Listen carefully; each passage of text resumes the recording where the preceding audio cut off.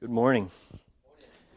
Just pray that I communicate well this morning, and just pray that the Spirit speaks truth to the heart this morning. And my thoughts this morning are, I'm going to share part of a sermon that I had searched for a long time, and I finally found the transcript of it. But before I go into it, I basically was thinking about how the biggest problem that we face, every human being, is the problem of death. And this sermon, part of the sermon deals with that. And as Christians, as we meet together, we're here to address that issue. It's in front of us all the time. People are passing away. People are sick.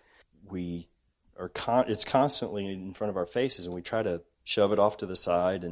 And the world definitely tries to shove it off to the side. And I had recalled just remembering as a young man dealing with the thoughts of death and knowing there was no escaping it. You didn't know when it was going to come. You didn't really know how to deal with it. You just tried to forget about it because I remember knowing, I'm sinful. I'm going to be in big trouble when I die. And this problem has to be dealt with. And I remember, laying in your bed at night and just being terrible afraid. You just wanted to go to sleep because you wanted to forget about it. You wanted to forget you were going to die. And because you knew that there was going to be a judgment that came after that. So, but first off, I wanted to share just this scripture here. From Jesus, Matthew 11:28. Come to me, all who are weary and heavy laden, and I will give you rest.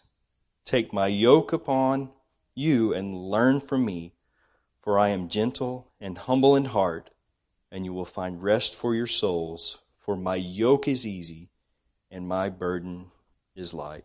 And that is so true. What I'm going to read here this morning is it's a part of a sermon from Tony Evans. I think the title of the sermon was "What Happens When I Die," and he shares a couple stories here, and it really helps us get a mental picture of what Christ has done for us, so that the sting of death has been taken away. So I'll just read here. Donald Gray Barnhouse, the great preacher from yesteryear, was driving home from his first wife's funeral. He's in the car and he's driving home, and one of his children in the back said, "Dad, explain death. We don't understand."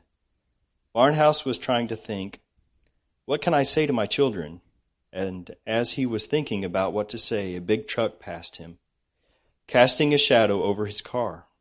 He said to his kids, "Kids, do you see that truck?" They said, "Yes, Dad." He said, "Those who die in Christ are hit by the shadow. Those who die outside of Christ are hit by the truck." The shadow of death is a lot different. There is a shadow when life is lost. Loved ones are gone. There is a dark moment, but it's a shadow. It's not the truck. If you are here today and you know Christ, death is an inconvenient irritant. If you're here today and you don't know Christ, death is a disaster waiting to happen, and you don't know when. That's why the Bible says today is the day of salvation. When you hear the good news, harden not your heart. Don't say, "No, another time, I'll wait." If you're here today and you know Christ, all you will be is like the girl who was asked, "Why do you always cut through the graveyard?" Her answer was, "Because that's the quickest way home." But if you're here today and you don't know Christ, then you're playing Russian roulette with eternity. A father was driving his son, and when he was driving his son, swooping into the open window, was a bee. The bee is flying around the car. The boy is panicking. "Daddy, Daddy, Daddy, the bee, the bee, the bee, the bee. It's going to get me. The bee, it's going to get me." In the midst of his cry, his father reached out his hand and grabbed the bee. held it in his hands. After a few seconds, he opened his hands. The bee flew out. He said, "Daddy, the bee, the bee, the bee, the bee." That's when his father said, "Boy, that bee can't hurt you." He opened up his hand and showed him the stinger. "That bee has already stung me, and because it stung me, and it only has one stinger, all it's doing now is making a lot of noise." On the cross of Jesus Christ, Jesus reached out and caught the stinger. That's why Paul says in 1 Corinthians chapter 15, verses 55 to 57, "O death, where is your sting? O grave, where is your victory?" He says. The sting of death has been overcome by the death and resurrection of Jesus Christ. So for the believer, all death can do now is go buzzing. All it can do now is make a lot of noise because Jesus holds the stinger in his hands, in his feet, in his side. When he was wounded for our transgressions, bruised for our iniquity, the chastisement of your peace was upon him, and by his stripes you are healed. If you know Christ, all you get is noise. If you don't know Christ, you die. But there was a wonderful explanation of the hope that we have, just as I just thank God that he has given me peace in that I no longer have to fear death. Christ has taken the sting out of it for me through faith in him. And it's just such an amazing thought, such an amazing thing, an amazing truth. And so let's go to the Lord in prayer to give him thanks this morning.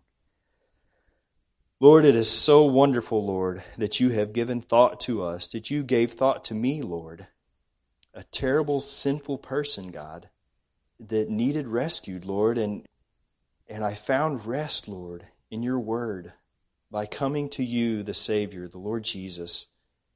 You give hope, you give peace, Lord, and I praise you for that. I pray that if there's anyone here today that doesn't know that peace, that is terrified of what's to come, that they know they're going to be hit by the truck of death, Lord, that they would turn to you this day and that they would know, God, that you have taken the sting of death and that you bore our sin and shame upon the cross, Lord, that we would inherit eternal life.